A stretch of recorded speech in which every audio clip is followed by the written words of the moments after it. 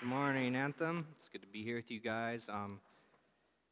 It's a profound and glorious thing to gather as a church, is it not?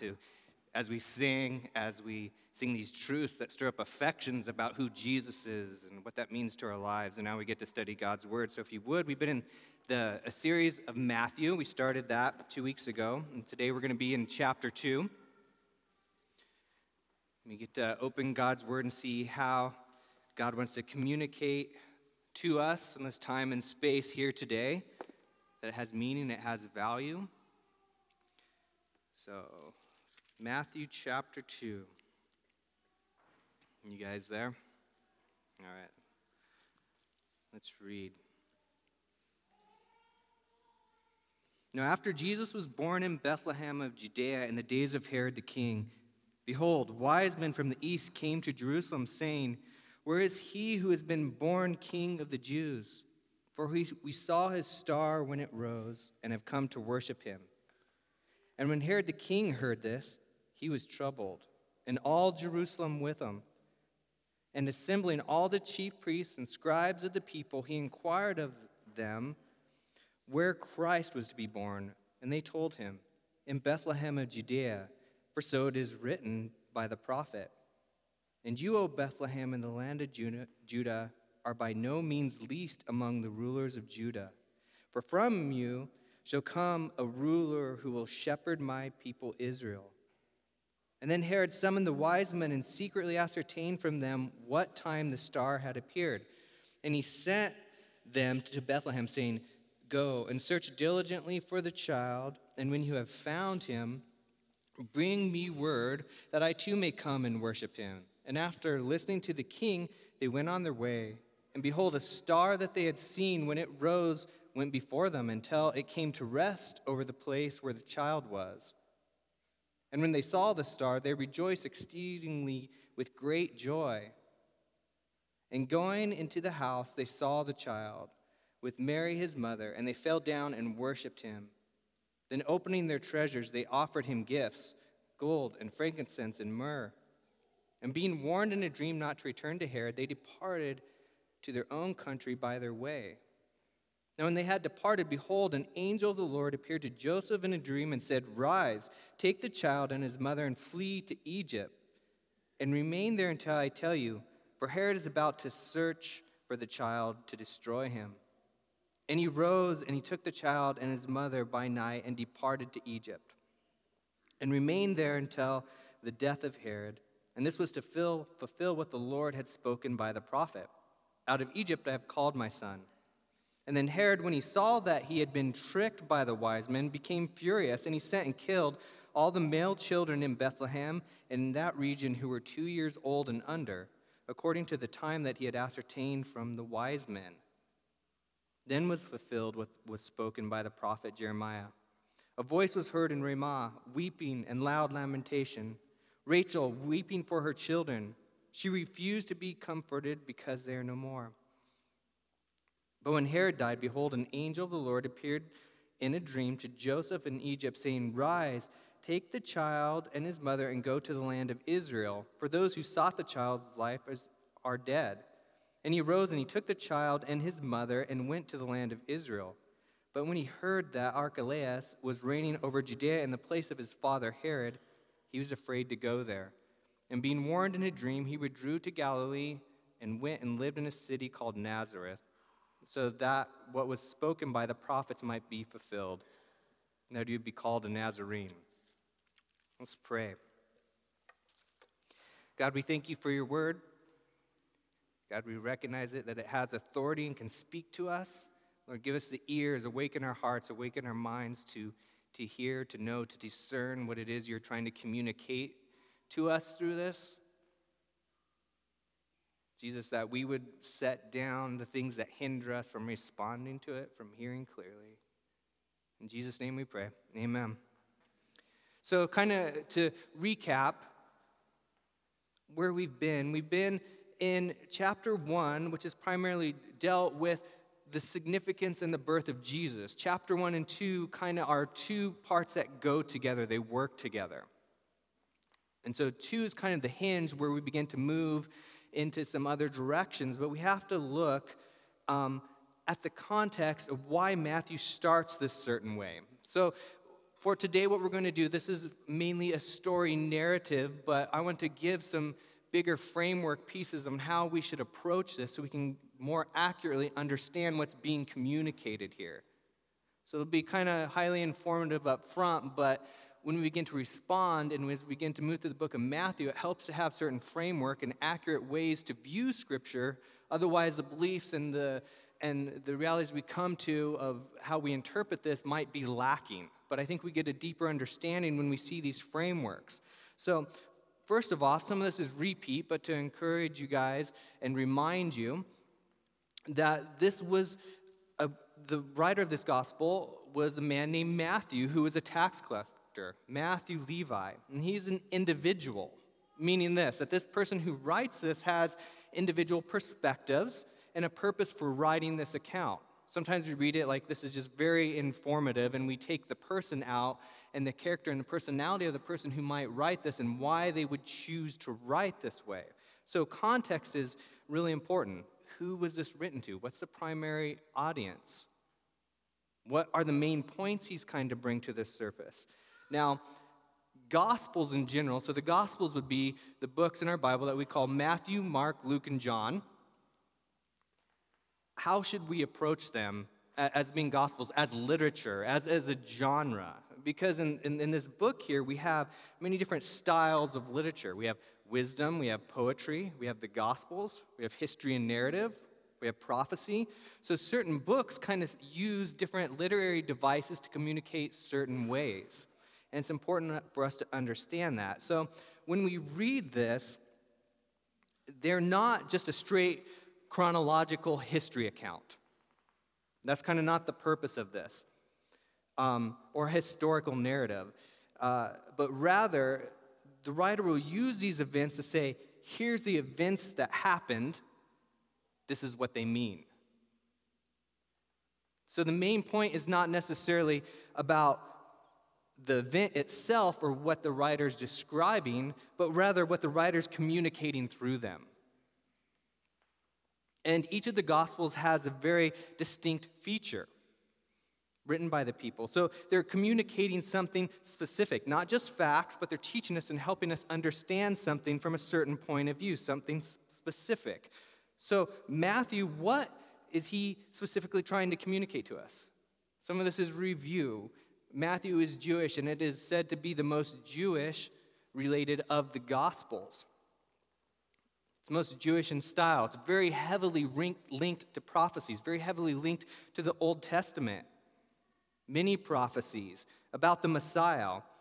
And he doesn't go into great detail to explain these events and histories in the Jewish cultures or Jewish customs. He just kind of passes through them like we have assumed knowledge of this. And that's important to understand that. It would be like if I wrote you guys a letter, wrote something to you, talking about an event that happened here in Coeur d'Alene, Idaho, and I begin to talk about Tubbs Hill. I don't have to go into great detail because you guys know and understand this area. When I begin to speak of snow falling in September, it's assumed we live in this area, it happens, correct? But if I begin to write to you about something that happened maybe in Beijing, China, if I begin to list places and cultures and customs, it'd be so foreign that I would probably need to begin to explain and unpack some of these things. So when we look at our audience, it's viewed through a Jewish lens. Now, that can kind of be confusing to us. We think, okay, well, we're not Jewish. Is it important to us? I don't understand that. I don't understand the customs or cultures, but why should that have weight? And that shouldn't discourage you or say, hey, this isn't that important. It's just kind of speaking to this group of people. But rather, it helps us understand and interpret this because that is the lens by which we view these things. We have to filter it through. Why would he say these things? Why would he bring up these events? Why would he point to these prophecies and use these words? And it's important to remember that when we read the Bible, it's not written directly to us. It's not this letter that's just our own personal letter, but rather it's for us. Is it important? Yes, but we understand it's written to a specific audience. So the birth and significance of Jesus, that's primarily what chapter 1 and 2 deal with. And Matthew starts with a genealogy and how he uses it. So if we use that framework which I laid out, why did he use a genealogy the way he did? What is he trying to communicate through these facts? We see that he kind of has a diversion and adds women and people of historical significance that just rightly wouldn't fit within a standard genealogy. But what he's communicating is the credentials of who this person Jesus is. Why does it matter? The point is he's showing Jesus as the Messiah. He's painting Jesus as a king. So we get the idea of king, but what about Messiah? Do we understand that? Maybe it's just a term we've thrown around, but have you ever given the significance of what Messiah means? Maybe we just throw it around as a Christianese terms. We do that quite often where we say words, but we don't really understand the depth of what they mean or accurately. But Messiah is this. Let's give a brief overview. The word means anointed one or the chosen one. To be set apart or God ordained for a purpose. It carries that meaning. In Greek, the translation for Messiah is Christ. So when we say Jesus Christ, what we're actually saying is Jesus the Messiah.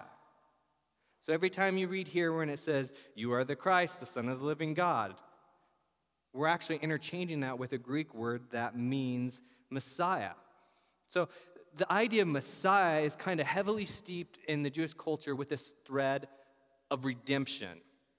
So remember that. When we're speaking of Messiah, we have to carry this idea of redemption. And the story goes way back into Genesis, where we first kind of get a glimpse or a prophecy of what Messiah is. After the fall, after man chose and rebelled against God because they wanted to rule and control things their own way, sin entered the world. And when God begins to hand out the judgments to mankind as a result of their rebellion, as a result of their sin, there's this little quib of a prophecy that says through the woman's seed would arise somebody who would defeat the snake. And this is God talking to the snake, and he would destroy the snake. And we get this glimpse that someday there's going to come somebody from human descent that would bruise and crush and destroy this evil that had entered the world. Later on, we have somebody show up on the scene named Abraham, and God appears to Abraham and says to Abraham, "Through you, I'm going to make you a great nation that'll what? Bless all nations." We see this prophecy furthered, that God would take him, make him a people set apart from everyone else, and God would show his glory through that. And by this nation, it would begin to bless the whole world. Now, Abraham has sons, Isaac, and then we have Jacob, who Jacob wasn't the rightful heir. He was the younger of two brothers, which was elevated to the place of authority, and that's how the lineage carries through Abraham. And he has 12 sons, which we would know as the 12 tribes of Israel. And one of his sons was Judah. And to Judah, he makes this promise. God makes a promise that says, hey, through the tribe of Judah, I'm going to set up a king that would one day rule. Now, up until this time in Israel, there were no kings. But one day there's going to come somebody from your people, the tribe of Judah, is how we'd say it, that would be a king. And so the first king that we have that comes from the tribe of Judah is who? Does anyone know? David, yeah. So we have David. He'd be the first king from the tribe of Judah. But David wasn't this promised one because he had a big problem with sin, right? He showed up and he evidently had some big issues. He wasn't the one to set his people free, but God makes a covenant and a promise to this person, David, and says, through your line,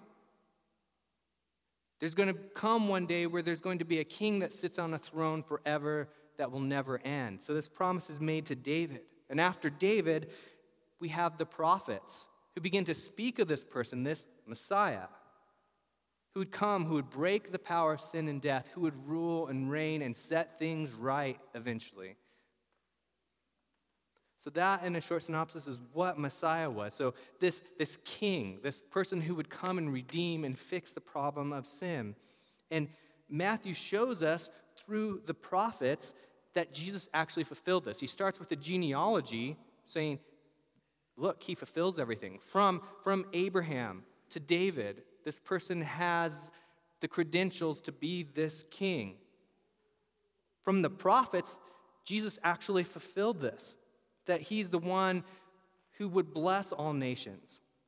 So with the king and the kingdom is a big thread that runs through Matthew. We'll see him many times saying that the gospel of the kingdom of God is like this. And he'd be a king that fulfills prophecy, a promise fulfiller. And when we read chapter 2 and a little bit into 1, we see this pattern.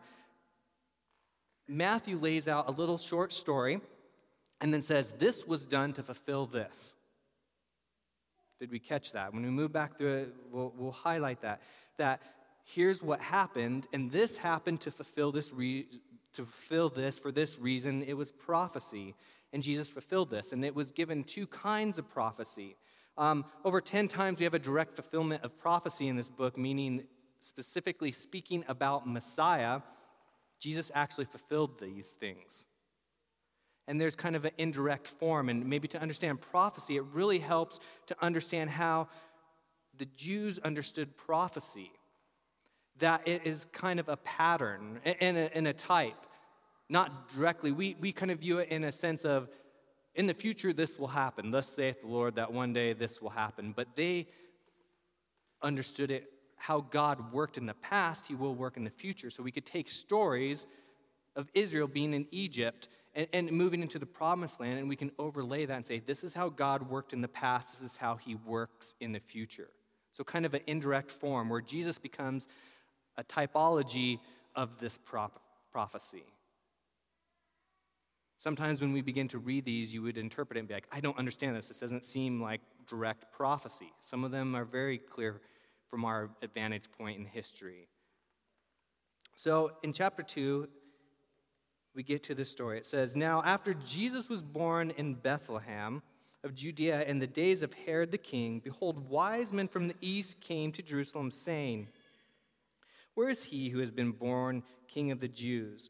For we saw a star when it rose and have come to worship him. And when Herod the king heard this, he was troubled, and all Jerusalem with him. And assembling all the chief priests and scribes and the people, he inquired of them where the Christ was to be born. And they told him, in Bethlehem, Judah, for so it is written, and you, O Bethlehem, in the land of Judah, are by no means least among the rulers of Judah. For from you shall come a ruler who will shepherd my people Israel. So we have these people show up on the scene. The wise men, the Magi, we're all familiar probably with the Christmas story.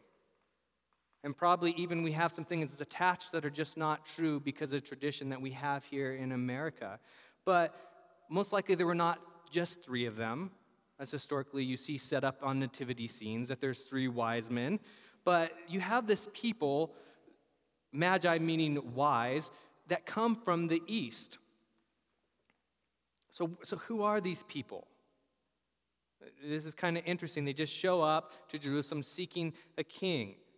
Now, from the east, chances are good that these people were from the Babylonian exile. Israel was a people who were once exiled into Babylon, so they would have taken God's word and moved to Babylon, probably left some of that. Some of the people even stayed in Babylon, intermarried, became part of the culture, but they still had these ancient texts. We have Daniel, who served with the government and was a high-up leader, and he wrote some of these prophecies these people would have had and understood.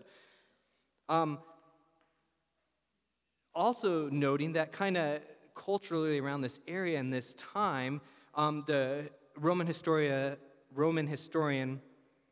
Suetonius and others kind of tell us that among the east and among that area were general expectation of a ruler that would come out of Judea.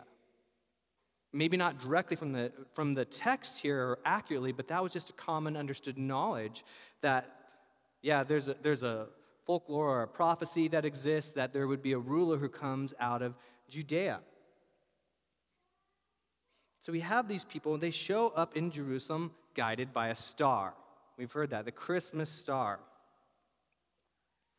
And what do they come to do? They show up in Jerusalem.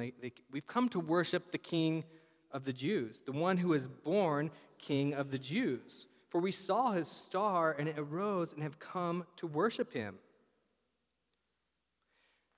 Logically, if you're coming from the east, you'd probably go to the capital where the current king reigns, right? We're here to worship a king. It would make sense to show up there. And so they come expecting answers, and yet they find confusion. Where is he who is born King of the Jews? Now, this is pretty significant because when they see this sign, they travel from a far-off country.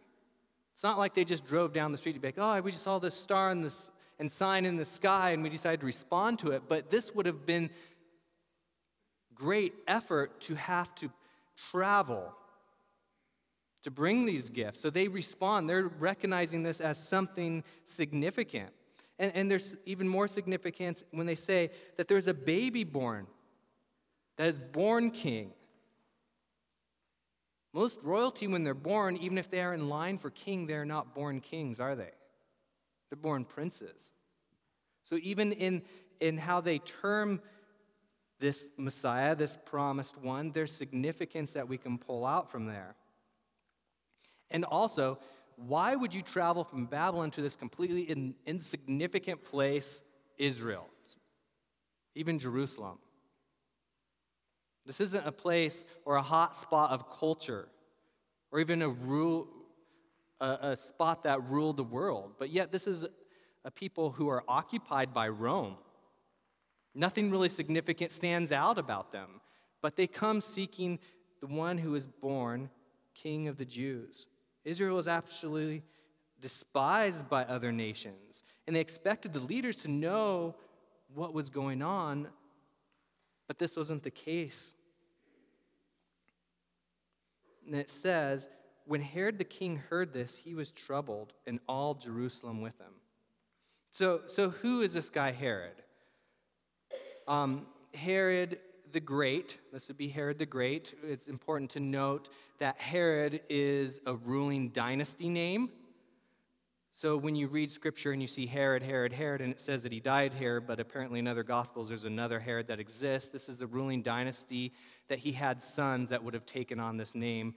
It had been Herod the Great, his son Herod Archelaus, and Herod Philip, and Herod Antipas. So that's important to know that. But Herod was somebody who was set up by Rome to rule. He was actually given the title of king by Rome. And he was not a Jew. He was an Edomite. So many of the Jews viewed this guy as a usurper of the throne. And his main directive was to kind of carry out the wishes of Rome while kind of simultaneously maintaining the peace of the local people.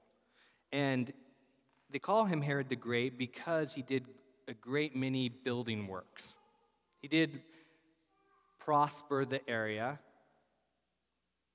but he rebuilt the temple. He was known as a master builder. But he also loved power. And he fiercely protected this power, his throne, his kingdom.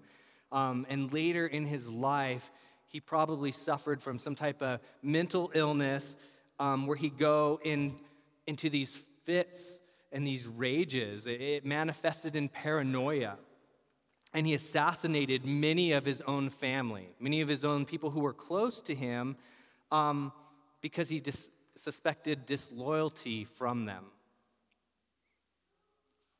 Augustus, the Roman emperor, even said this. It's recorded by writers. Augustine said this: "It is safer to be Herod's pig than Herod's son." So kind of painting the picture, this guy's a real piece of work. He's not a guy you probably want to be too close to. So when we read the story, why was all Jerusalem troubled? Why was Herod troubled? Well, if we follow the lineage and the fact that these people show up to worship a king, there's a potential that there's a legitimate king, a rightful heir of the throne that has been born. It would lay claim on Herod's position, and that'd be a problem for him. And for Israel, why would Israel be troubled? Is it because possibly this whole caravan from the east shows up expecting to worship a king and they completely miss it? Is it the fact that maybe Herod's just going to go off the handle at any moment and take it out on the people? Possibly. It doesn't really clearly say. Possibly both. And also, possibility of the corrupt religious system in the days of the people who were appointed to be high priests. That could have been part of it. This would really disrupt them. The announcement of a Messiah, the announcement of one who is to reign. So Herod gathers these chief priests and he inquires of them.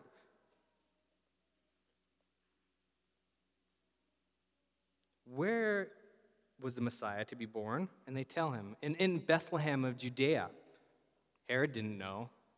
He wasn't a Jew. So he had to gather the religious people, the chief priest, the scribes, the people who knew the law, and they pretty clearly probably came up with it. They understood the scriptures, but we know they didn't seem to really react to anything. Not sure why, but it seems kind of a passive action towards this. Yeah, he's to be born, the Messiah's to be born in Bethlehem, Judah, and there's these people showing up to worship him. Yeah, we've had Messiahs before, but things are just kind of continue on. Will God fulfill his promises? I don't know. We have this happen. And in verse 7, it says this, and Herod summoned the wise men and secretly ascertained from them the time the star had appeared. And he sent them to Bethlehem, saying, go and search diligently for the child, and when you have found him, bring me word that I too may come and worship him. And after listening to the king, they went on their way, and behold, the star that they had seen when it rose went before them until it came to rest over the place where the child was. So Herod secretly pulls these people aside, these magi, these wise men. You notice the word secretly. He didn't do this openly. But he's trying to hide that, and he tries to fool them by saying, I too want to worship this king. Would you please go find out where he is and bring me word, because I want to go worship him. So as they leave, another supernatural phenomenon takes place. They saw the original sign in the star, but apparently it had disappeared. But after speaking to Herod, it reappears again.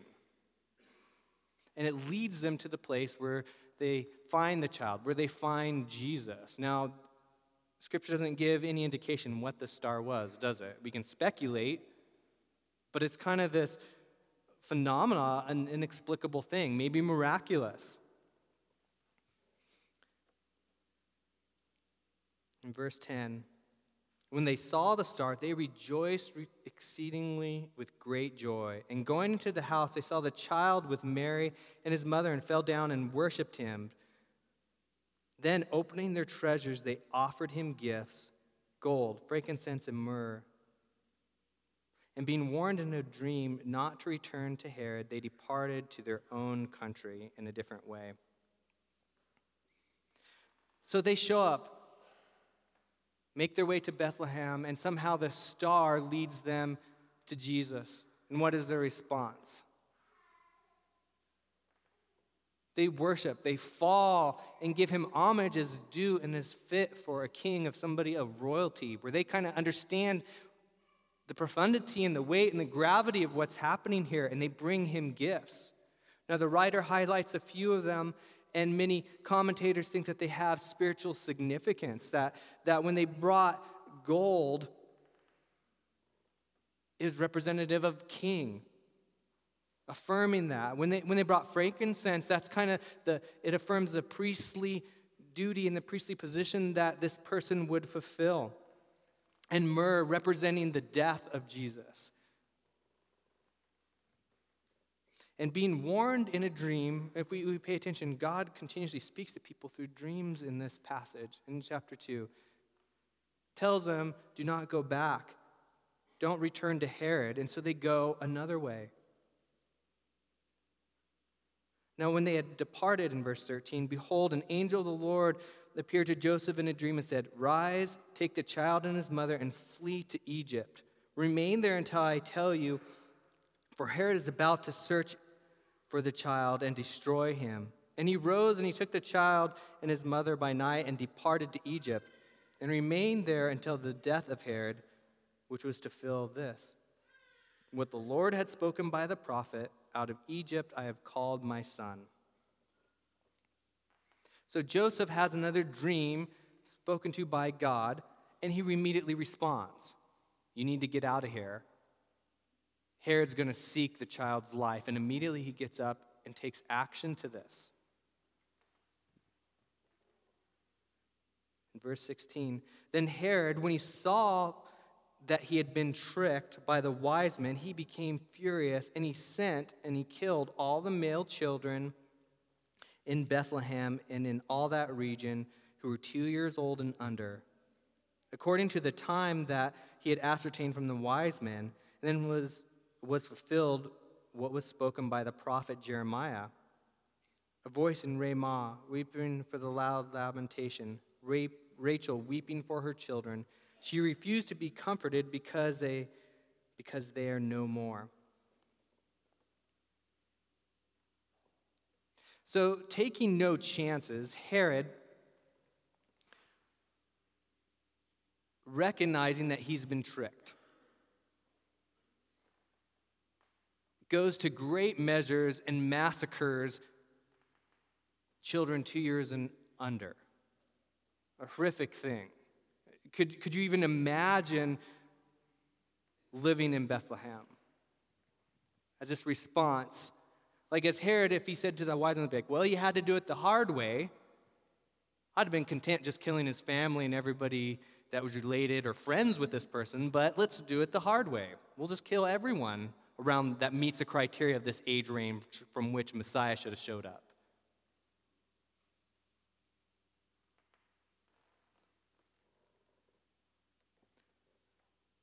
It's kind of hard to understand why that exists, but when we see this story, this message, and these heavy things that happen in history revolving this person of the Messiah, this announcement of Jesus, it makes you wonder.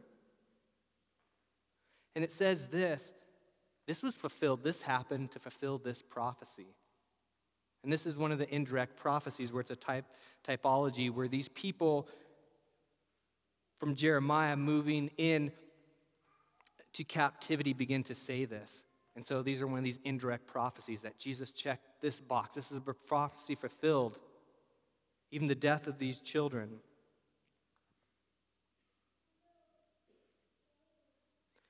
Verse 19, "But when Herod died, behold, an angel of the Lord appeared in a dream to Joseph in Egypt, saying, 'Rise, take the child and his mother and go to the land of Israel, for those who sought the child's life are dead.' And he rose and he took the child and his mother and went back to the land of Israel. But when he heard that Archelaus was reigning over Judea in the place of his father Herod, he was afraid to go there. And being warned in a dream, he withdrew to the district of Galilee. And he went and lived in a city called Nazareth, so that what was spoken by the prophets might be fulfilled, that he would be called a Nazarene." So Joseph has another dream, and quick obedience. He moves from Egypt, comes back to Israel, and on his way, probably going back to Bethlehem where he had been living, hears something, some disturbing news that Archelaus, Herod's son, is reigning in his place. And it's later confirmed that God affirms that, yes, don't go back there. That would be unwise, that would be unsafe, but it's interesting that his first initial response was kind of a wise one. And we know from history that Archelaus, the apple didn't really fall far from the tree. He walked in the footsteps of his father, maybe not to the same level, but this was not a good person. He was not actually a king. He was only a ruler of the area. He's never appointed king by Rome. But because of misconduct and because the people despised him so much, complained to the Roman emperor, and Rome had to have him removed to avoid an uprising from the Jewish people. But we see God's promise. No, move to this area called Nazareth. And the idea, remember, that's where Joseph and Mary are originally from. It'd probably be hard to move back to this place, Nazareth. We're not going to go all the way to Bethlehem. We're going to hang out in this area. Now, Nazareth was this little blip on the map, little truck stop of a town. Nothing there. It was greatly made fun of. And to have to go back to where your people knew you, just imagine the controversy surrounding just the pregnancy and birth that Mary carried. Nobody believed that it was done and conceived by the Holy Spirit.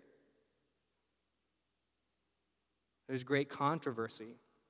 To kind of highlight what Nazareth was like, Spurgeon in his commentary says this: there's always some city or village or another whose inhabitants seem to be the butt of every joke and the object of scorn. The people of such places are thought to be low, uncultured, not very smart. That's the kind of place Nazareth was. So to kind of frame it, that's what Jesus went to. That's where Jesus grew up. So he'd be called Jesus of Nazareth. That wasn't a compliment. But we see the humility of this king who comes in a kingdom, who has a lineage, who has the pedigree. But the way he goes about everything, he's born in very humble beginnings. He lived in a town that nobody wanted to be at. Kind of the upside-down kingdom. And it says he even did this to fulfill a prophecy, that he would be called a Nazarene. Now, not to be confused with the Nazarite vow, but probably more accurately that he was from the place of Nazareth. There was a thing called a Nazarite vow where people, Samson would have been one of those where they take vows and they don't drink wine, they don't cut their hair. This is not what it's speaking of. And the prophecy is kind of a vague one, but it's kind of associated with this idea of being despised, or the Messiah as a branch, very similar to how Nazareth would be spoken of, and the words are very close to each other. And so that's what's being highlighted here, that not that he was a Nazarene as far as a vow, but that he was from this area. And so when we look at this, did we not see the little segments of what I laid out earlier? This happened, and this was to fill this. Then this happened, and this was to fill this. We're painting Jesus as the Messiah, as this king. But when we look at this whole story, we have to recognize and say, something profound is happening here. With the announcement of Messiah, when heaven invades earth, there's a great stir amongst the ruling powers, amongst the religious people. And we see this time and time again as we move through the Gospels. But this is really interesting. Jesus hasn't spoken a word. There's no recorded words. He hasn't done any miracles. He hasn't done a teaching, but yet there's great controversy surrounding this figure where you'd have to stop and think, something is happening here that demands that we stop and think, why? What is going on? Even in our lives, when you're born, your mother may have told you you're special, but I don't believe anybody came from the Far East to worship you and bring you gold or gifts, right? Except for Jerry. That didn't happen. Nobody showed up and killed all the children in the area just to make sure that you didn't live. These big events where we have to say something beyond just the here and now and the physical, but almost something supernatural is taking place. And when we look at this, we have to say, God, what are you communicating through this? Are you the Messiah? What does that mean? And when we want to study this, when we start out, Pastor Chris has been saying that we want to not just read this for information, but we need to be able to respond to that. Now, I understand that this is mainly a narrative, and it's giving us frameworks, and it's showing us who the king is, who the Messiah is, that we'll kind of move on for here, but how do we put feet to this? What should be our response? Information is good, but how do we engage? And to be fair with that, I've come up kind of with three things, maybe challenges that we can take from this story. To the believer, looking at this, recognizing the weight, recognizing the prophecies fulfilled, and we're getting a glimpse of what Jesus came to do. Does this strengthen your faith? Does this well up worship? Does it well up praise and thanksgiving? Does adoration come from this? Does this give you confidence that God really orchestrated these events? And I think it should, but sometimes we're just like, yep, it's a Christmas story, 3 months early. But that's not how we should respond to this. And so I would challenge you this week, meditate on this. Meaning this, take these ideas of what you've learned, take 2 minutes and roll through them. What does this mean to you today? How should this stir up your affections? What does this mean for you? That there is a Messiah, that there is this Redeemer, this idea of someone who came to save you, someone who came to break the power of sin and death. And that's the second question. The second thing would be to ask yourself this question: who is the Messiah to you? What does it really mean in your life? And maybe ultimately we're asking the question is, who is God?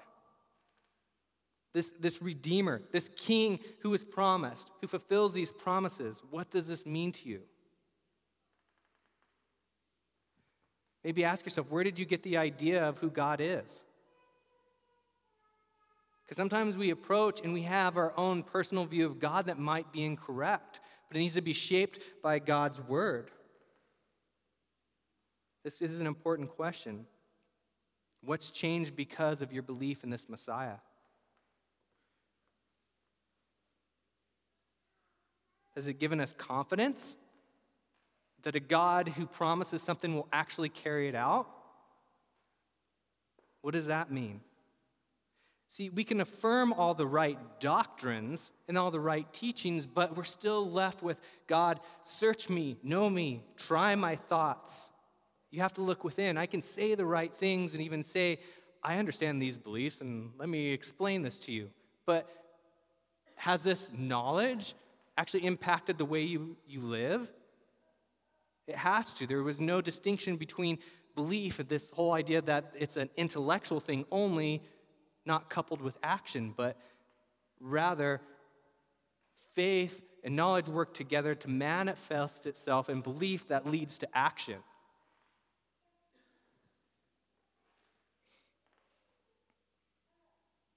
You know, are we just still the same? Are we the same as we were?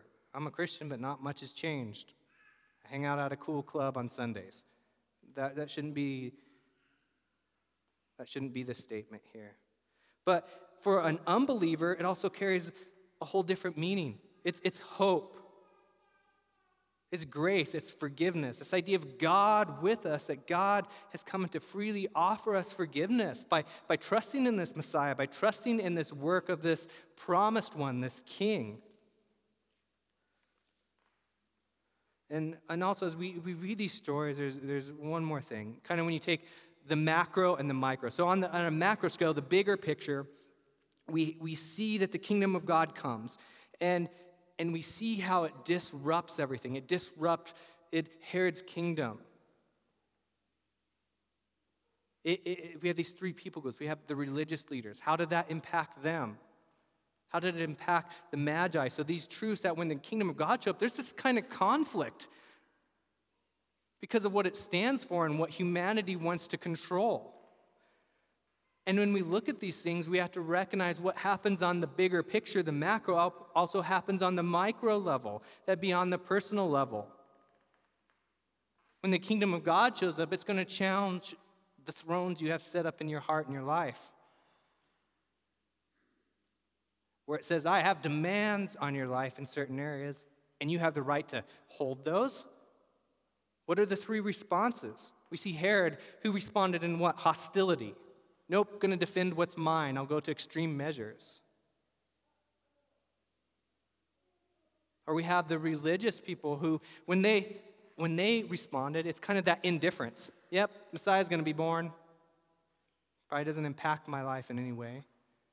Or the third type, when the kingdom of God shows up in your life and the weight that carries, or do we respond like the Magi in worship?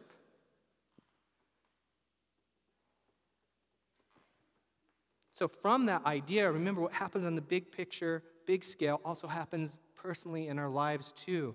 So where can you submit to God's rule? Where do you need to submit? Where do you need to repent? See, that's the good thing. We're covered by that. We all probably have things in our life that we kind of hold back as ours and we want to maintain control. But when we realize that the gospel and Jesus kind of invade every part of our life, it is not this additive to make us feel better. Where can we learn to trust more? And what can we do to take action to outpour a life in worship? And thanks and adoration. So when we see this, we recognize just the profoundness of God and what he's done. And we can trust and we can rest in that. I encourage you guys,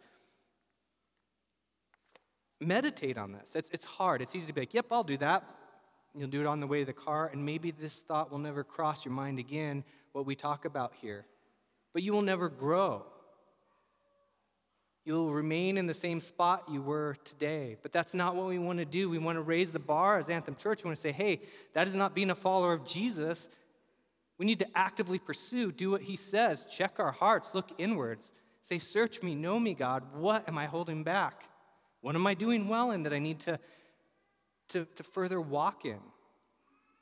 And that's our prayer and desire as staff and as a people and for this church. It's not just people up here intellectually unpacking information so that you feel good about yourselves. But as followers of Jesus, we need to couple that with an action, with a heart that desperately wants to seek to know God. So would you stand with me? Austin, you want to come up?